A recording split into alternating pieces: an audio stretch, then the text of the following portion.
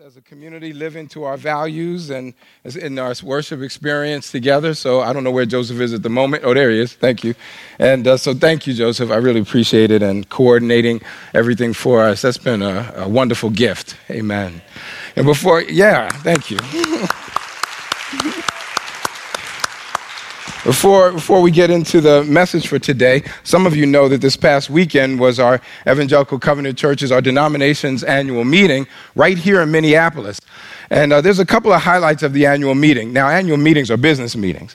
So the first highlight is when the gavel hits and its business is over. So that's one highlight. The other highlight is the ordination service. And I'll just say, the Covenant does our ordination well. And two of our own were ordained on Saturday night. And so I want to invite up the Reverend Edrin C. Williams and the Reverend Nicole S. Smith. Yeah.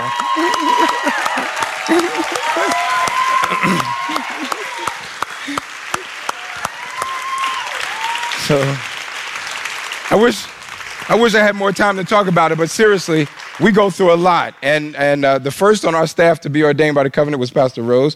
Then I had my credential transferred over. Then Pastor Mike had his credential transferred over. And now this year, we have two of our own being ordained. And I just to say a little bit, the stoles are made different every year. There's a different stole, and they're made by folks in the Covenant Church. So it's a wonderful, we take this very seriously. But apart from even all the fanfare, it's just to keep in mind that just like the Holy Spirit spoke in the book of Acts to the church at Antioch and said, "Separate from me Paul and Barnabas for the work that I've called them," in the same way, that same Spirit speaks to the church today and says, "I have my hand on these to do a work for my church." And we as sisters and brothers stand with them in the call that God has placed on their lives. So I wanted to take this moment for us to pray. The chair of our elder board was here in the morning, so I'm going to see. I don't think he's here at the second service.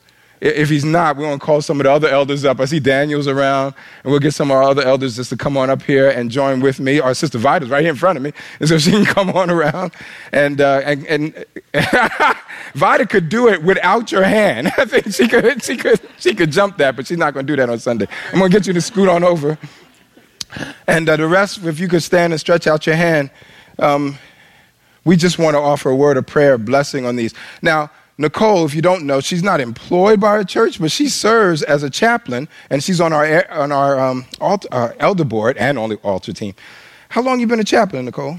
4.5 years. 4.5 years. She's been serving the Lord in the hospital setting, and Pastor Edrin, of course, was here before I came, working in youth ministry and then on to pastoral ministry in a broader way. So we want to pray our blessings on them as a church family. Let's pray together. God of glory, we give you honor this morning because it is by your Spirit we are led. It's by your Spirit we are called. And Lord, you have called these two to ministry, to service in your church broadly. And our denomination has recognized the gifts and calling in them. Lord, we thank you that they could partake of that ceremony. But even beyond the ceremony, Lord, we ask for your continued guidance in their life as they live out their calling in word and sacrament, to be able to serve your church, to nurture their calling, to always be studying, to always be growing, to always be moving forward. Lord, I pray that you would challenge them and encourage them and use us as a congregation to support them, to be ready to receive a spiritual guidance, and as you would lead them to give it to us. Lord, as Nicole works in the church, in the hospital, even as an extension of this church, I pray, Lord God, you would bless her and strengthen her. Give her a special sense of your power and presence as she ministers, Lord. For Pastor Edrin, Lord, I pray you continue to minister through him. And even as he ministers more broadly, even beyond the sanctuary, I pray, Lord God, that as he represents us in those various places, Lord, that he would be able to speak confidently that his congregation stands with him in the service to our King. Lord, thank you for what you have done in their lives to this date and what you will do beyond. Lord, we give you glory. We pray your blessings in the name of your Son, Jesus, for his sake, by his authority. Amen. Amen. God bless y'all. Thank you. Thank you, brother. Yeah. Thank you. Amen. I love those moments. If you weren't able to be there, it's still up on the Covenant website. I live streamed it so I could get some good screenshots too of them.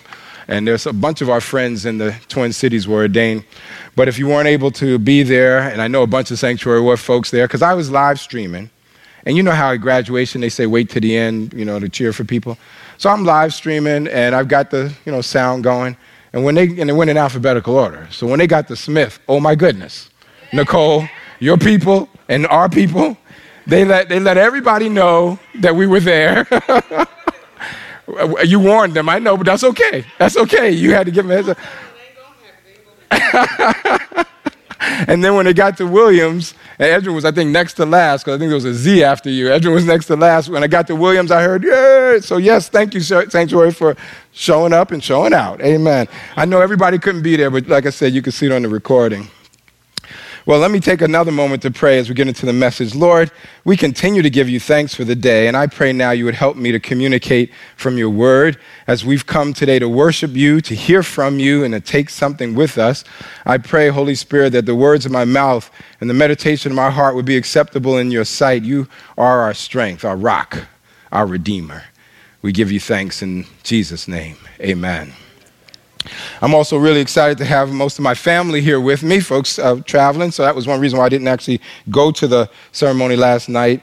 So it was like, covenant business, grandson. I'm taking grandson. So anyway, well, thanks for somebody. So yeah, there they go. Yay, family. So thanks. Now, one of the things that I hope for any church, and particularly our church, is that we'll love people into the kingdom of God. Now, hopefully you've heard me say many times that my goal is for us to be a community of Christ followers that love each other and love our neighbors. Now, there are nominal Christians who stop going to church, and there are unbelievers who will avoid church, and we often think that they'll come if we, I have that effect on children. I make them so.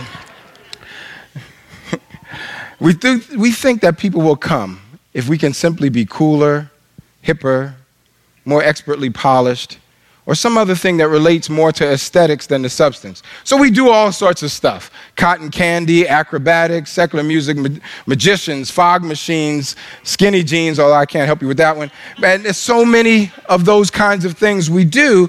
And what I found that those things are successful at pulling Christians from one church to another church because they want to go to a more exciting church. But the unchurched folks, that's not necessarily what they're looking for. The megachurch phenomenon of the 80s had us thinking that all the cool stuff will pack the pews, and it did. But even the great Willow Creek Community Church discovered that packing tens of thousands of people into a building every weekend was not necessarily making more disciples. To their credit, they did their own self-assessment. They did a study, and they did this just a few years ago, and they took a serious inventory of their ministry. You could talk about this, Brother Chris. I think you know. They admitted that they were woefully inadequate at making disciples, which is the mission that Jesus gave his disciples. Unchurched people are not necessarily looking for the show. They just want to know, will they be welcome? Will they be loved? Will they find a listening ear? Or will the preacher only rant and rave and hoop and holler and spit into the mic for an hour, throw around lots of Christian cliches and beg for your money? Now, some church people are okay with that, but many unchurched people are not. Y'all with me? I just shocked y'all already. Okay. Our success at helping to transform our community with the love of Christ will be directly related to how comfortable we are boldly living for Jesus. In other words, the question isn't, can I convince my friends to come to my cool church? The question is, can I live in such a way that my friends will want to know the Jesus that I know? And that's not an easy question to answer, especially in these days. I mean, I can't speak for all of you, but it's possible that some of you might feel like I do in calling myself a Christian. It's become complicated. I don't want to be lumped into a stereotype. I don't want to be seen as Ned Flanders. Now, Ned Flanders, his character is kind-hearted and decent, but he's also naive, annoying, out of touch. His faith is pretty shallow. In one episode, his wife came back from a retreat, and she said, I was on a retreat learning how to be more judgmental. I don't want to be Ned Flanders, but I also don't want to be this guy. Now, Robert Jeffers, no disrespect to him being a reverend, but his nationalism has trumped his Christian faith. There are way too many Christians like this. We're at a point when many people still don't understand that Christian faith and nationalism are different things. And part of our difficulty as Christian believers today is that we don't always know how to witness for Jesus in our polarized context. We might even come to the point of being ashamed to call ourselves Christian. In fact, I know a lot of people will never use that term. So we say Christ follower or Jesus follower or some other term that seems more genuine and less freighted with political baggage. So my hope today is to encourage us not to be ashamed to be followers of Christ and to get us to accept the challenge to be bold witnesses for Jesus wherever we are and no matter what we do for a living. The transformation of our communities will come to the degree that it can be transformed, not mainly through politics. You don't fix broken stuff with more broken stuff. We need some divine intervention.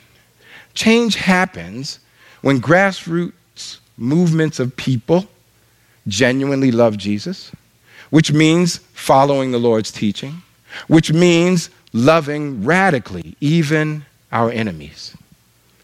So we continue today with our study of a letter called 2 Timothy. It was written by the Apostle Paul to his son in the ministry, Timothy, and it's Paul's final letter while he was in prison awaiting execution. So as I transition from the sanctuary, folks asking me how long I'll be here. Don't worry, I'm leaving. Don't worry. I mean, people stop me like, you still here? I'll be here through July 29th. Somebody asked me this morning, I thought you were going already. No, not till July 29th. So we'll work our way through 2 Timothy through that time. And last week, we were in the first 7 verses of chapter 1, where Paul encourages Timothy, reminds him that our faith is a family affair. He mentions his ancestors. He mentions Timothy's mother and grandmother, and he calls him his son. He also says that we should rekindle our gifts, get back on fire with your gifts, and to not give in to a spirit of fear, but one of love, power, and self-discipline. So we're going to continue on with 2 Timothy chapter 1, just to finish out this chapter today, starting at verse 8. Do not be ashamed, then, of the testimony about our Lord or of me, his prisoner, but join with me in suffering for the gospel, relying on the power of God, who saved us and called us with a holy calling, not according to our works, but according to his own purpose and grace. This grace was given to us in Christ Jesus before the ages began, but it has now been revealed through the appearing of our Savior, Christ Jesus, who abolished death and brought life and immortality to light through the gospel. For this gospel I was appointed a herald and an apostle and a teacher, and for this reason I suffer as I do. But I am not ashamed, for I know the one in whom I have put my trust, and I am sure that he is able to guard until that day what I have entrusted to him. Hold to the standard of sound teaching that you have heard from me in the faith and love that are in Christ Jesus. Guard the good treasure entrusted to you with the help of the Holy Spirit living in us. You are aware that all who are in Asia have turned away from me, including Phygellus and Hermogenes. May the Lord grant mercy to the household of Onesiphorus, because he often refreshed me and was not ashamed of my chain. When he arrived in Rome, he eagerly searched for me and found me. May the Lord grant that he will find mercy from the Lord on that day. And you know very well how much service he rendered in Ephesus. Did you notice in those few verses how much Paul mentioned the word ashamed? He says it in verse 8. He says it in verse 12. He says it again in verse 16, ashamed. Along with this topic of shame, he also mentions suffering. They often go together. And it's like in the old hymn, on a hill far away stood an old rugged cross. the emblem of suffering and shame. Yet the cross worked for our benefit. I believe that if we take seriously our witness as Christians, we need to abandon any pressure we might feel to be the coolest church and put more energy into being honest, faithful, and loving. Are we ashamed of Jesus? Now, I'm not talking about bumper stickers and Christian t-shirts, because our faith is more than a slogan. I'm talking about being there for neighbors when they're sick, about showing up at community events. I'm talking about advocating for just laws that don't demean other human beings. I'm talking about being model employees on our jobs. I'm talking about caring for God's creation. I'm talking about loving immigrants, helping refugees, and giving our time and money to God's work in the world. I mean, the list is long, and I know we can't do everything, but we could probably spend a bit less time on Facebook and Netflix, or Words with Friends for me, and maybe more time just trying one or two things that help to represent Jesus better in this world. Because here Paul is in prison at the moment.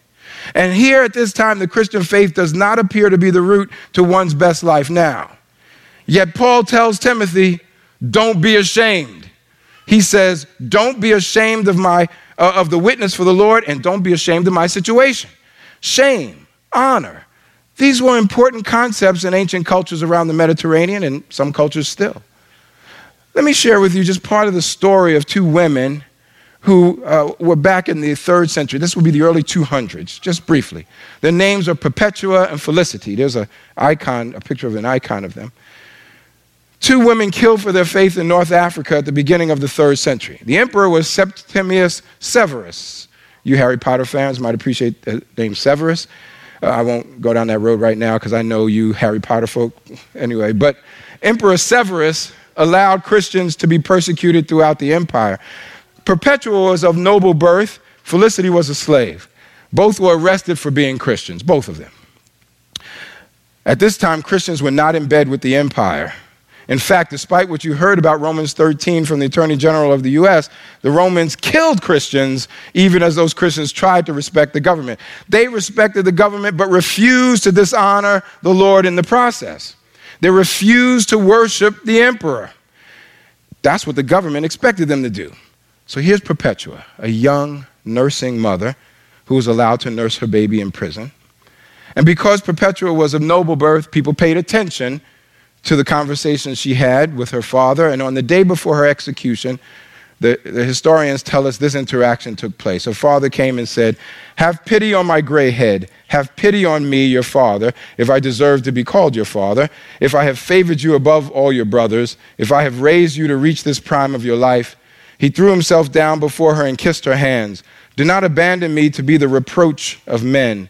Think of your brothers, think of your mother and your aunt, think of your child who will not be able to live once you are gone. Give up your pride." Perpetua was touched but remained unshaken. She tried to comfort her father. "It will all happen in the prisoner's dock as God wills, for you may be sure that we are not left to ourselves, but are all in his power." But her father walked out of the prison dejected. You might notice how Perpetua's father appealed to the notion of shame. He said he did not want to be a reproach. He was touching on his status as a Roman citizen. A lot of cultures, ancient and modern, take very seriously these ideas of honor and shame. I'm not going to get too technical with you, but honor is defined as the public recognition of one's social standing, public recognition. And back then, one could gain such recognition by being born into a noble family, sort of like what happens in the UK now and other places. Or one could acquire honor by doing something noteworthy, like spending money on something important, or putting up a monument or a building, or serving in the military. By contrast, shame is anything that would take away your status in the eyes of others. I wonder sometimes if American Christians are still operating with notions of honor and shame that depend on the eyes of others. We seem to be looking for honor in the eyes of the world by competing on the world's terms. We want to be as cool as them, as hip, as relevant, or whatever other catchphrase we have.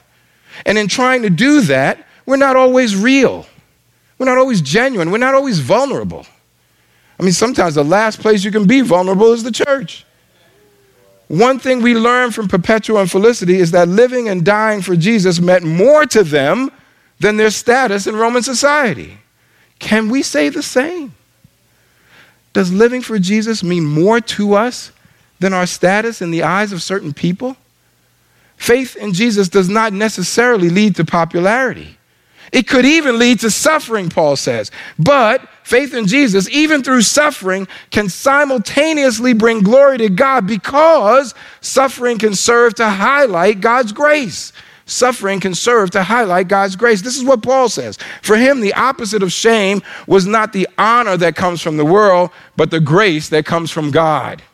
Grace is God's favor. Grace is something we don't deserve. Grace is having God do for us what we cannot do for ourselves.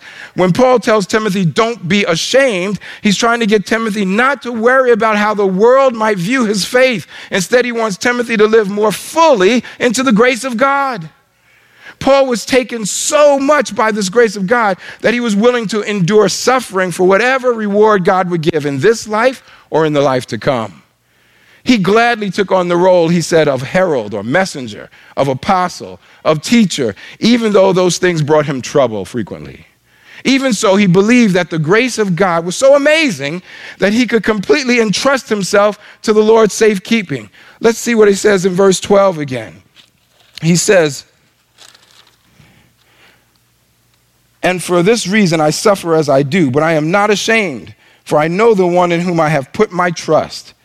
And I am sure that he is able to guard until that day what I have entrusted to him.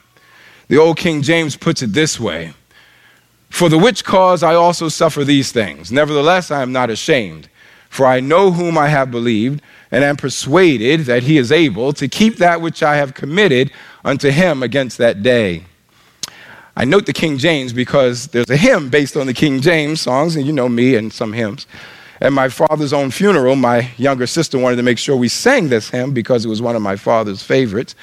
And so I led the congregation in it. Don't worry, I won't take us too much out of off our target. But the song starts this way: I know not why God's wondrous grace to me he hath made known, nor why unworthy Christ in love redeemed me for his own.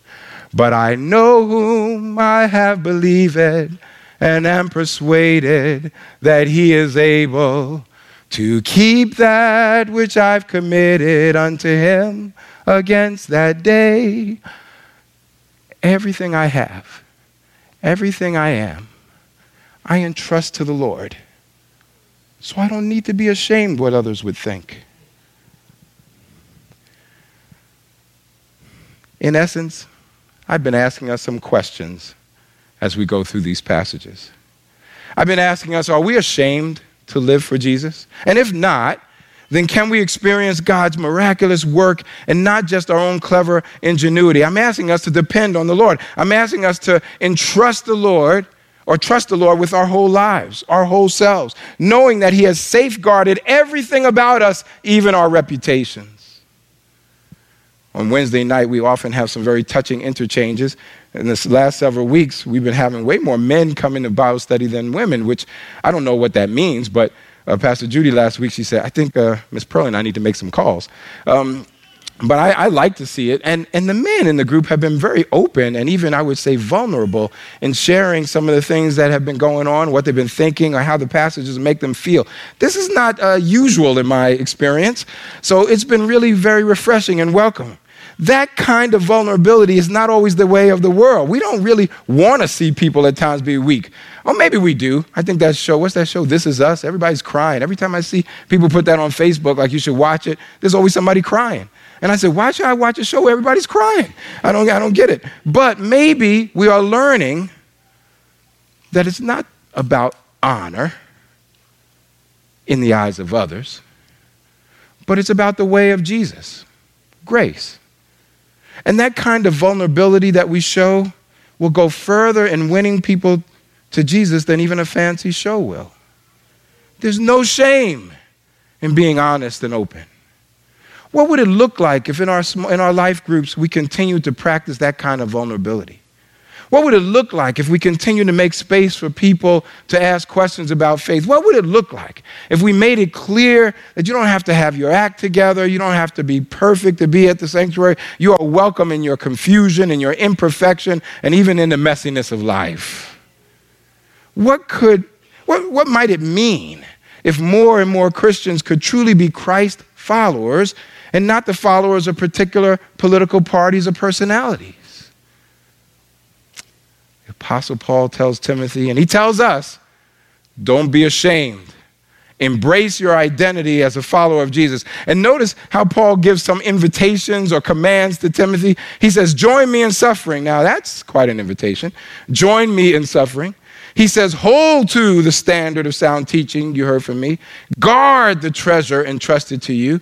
So you see those commands? Join, hold on, guard. That's the language of commitment.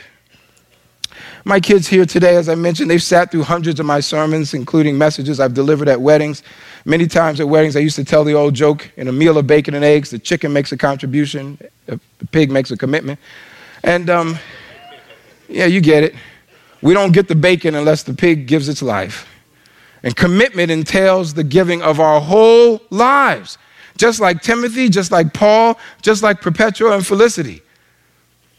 Now, it's unlikely that we're going to be called upon to die. Despite the rhetoric of some Christians, we're not being persecuted for our faith here in the United States. But Paul wants all the readers of this letter, and that includes us, to recall the ministry of Jesus. He says in verse 10, the good news is that Jesus abolished death and he brought immortality and life. All day long, we live in the reality that life is hard. All of us know people who are suffering in some way, even facing death. There are those who are far away from here facing death in war zones. There are those who are facing death and fleeing their homes, looking for asylum. There are those who are facing death because someone in power is abusing them emotionally, physically, sexually. There are people facing death because of horrible diseases like cancer.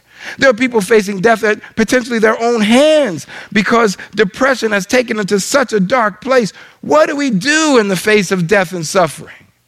Some people throw their hands up in defeat. They don't know what to do. Some people try to ignore the reality.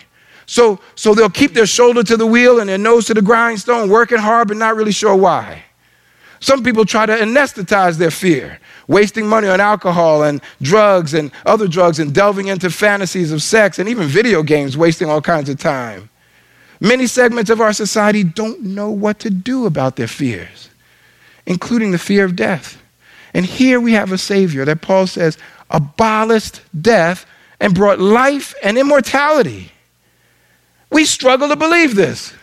We struggle to believe that there's more than what we see. Is there really eternal life? Is there really life after death? Can there really be abundant, meaningful life here and now?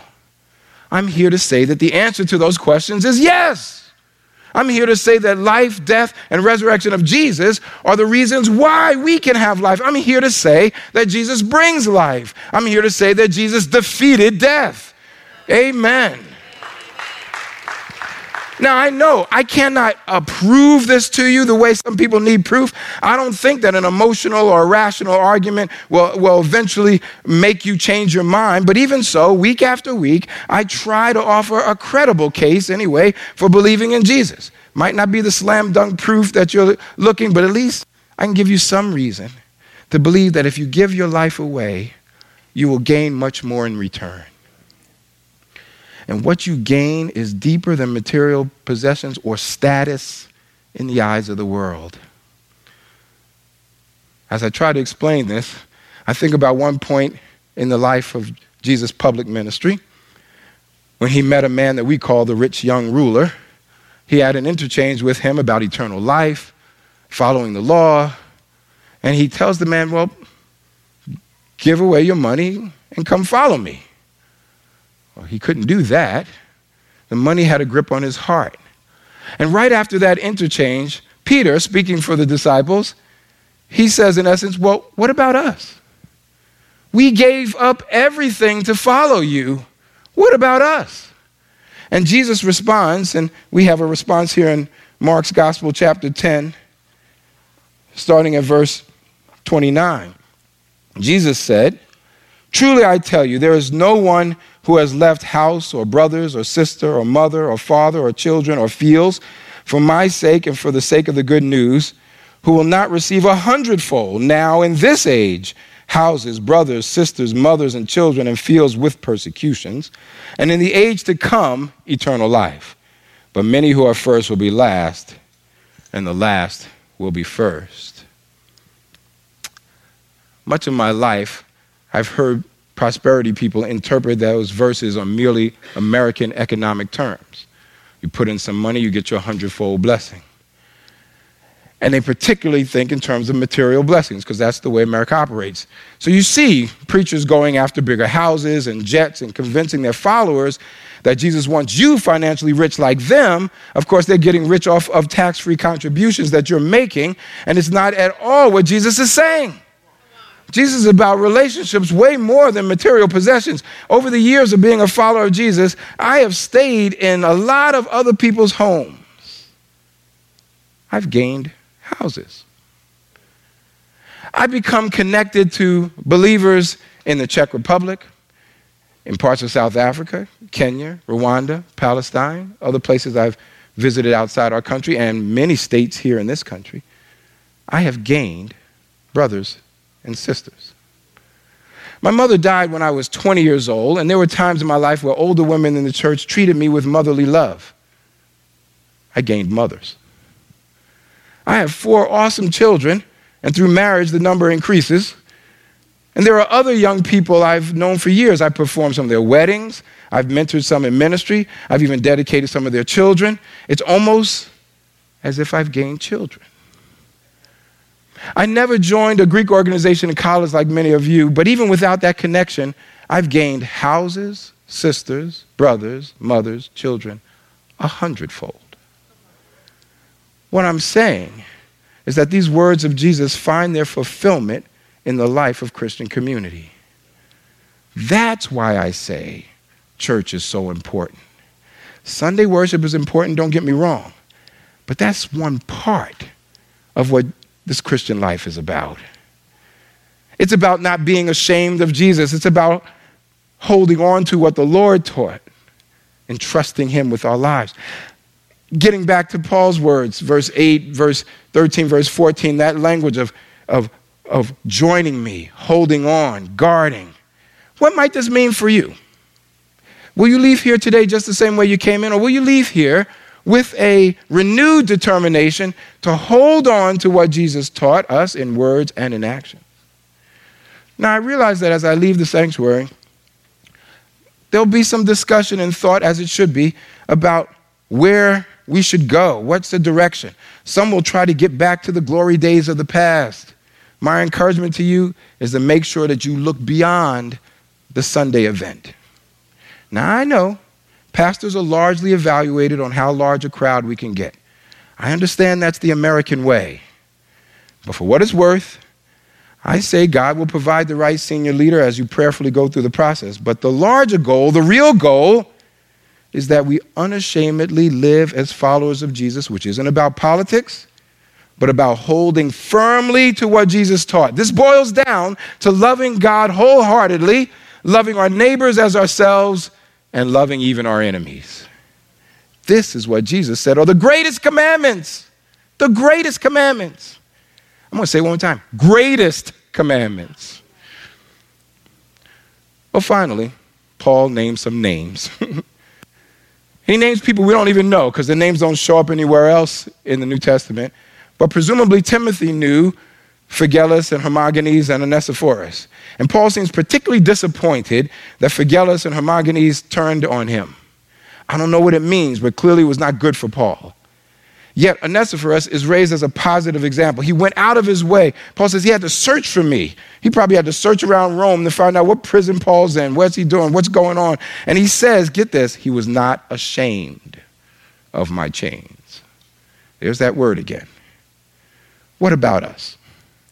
Are we ashamed to be counted as followers of Jesus? Are we ashamed of humble circumstances for the people of God, even if they have great faith? Are we ashamed to be in North Minneapolis and not Edina? That was supposed to make you laugh, but maybe that was serious. Okay. But seriously, there was a police shooting last night. And we already know that our corner here is lively, and that liveliness is not always positive.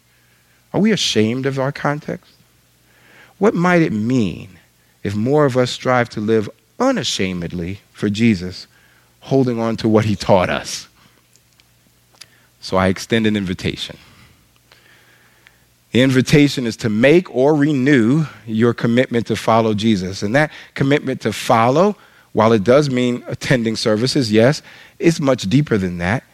It means connecting in such a way to Christian community that we grow in our faith, we grow in hope, we grow in love.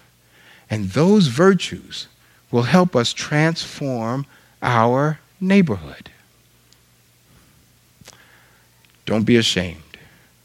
Entrust everything to God's care and hold on to what he taught us.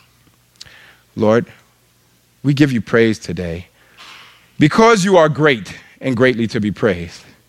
We give you thanks, Lord God, because we know you're here. No matter how many or few of us, you are present among your people. And we give you thanks for that. And Lord, we give you glory that we can come and sing and celebrate and also hear from you. And I pray, Lord God, that the words of Scripture would take root in our lives, that we could be like Timothy, receiving what Paul has to tell us, and that by receiving what he has to tell us, we would make some adjustments in our lives so we could live more faithfully. Maybe it does mean laying aside certain things. Maybe it means not feeling embarrassed to be a Christ follower in this world, but living more boldly into that identity. Lord, I don't know what it means for each person here, but I do believe that collectively, as we unashamedly live for Jesus, that you will do a work of transformation, because you're the one who defeated death and brings life and immortality. Thank you, Lord Jesus. Have your way, Lord. Amen. Amen. While 2911 shares with us in music again.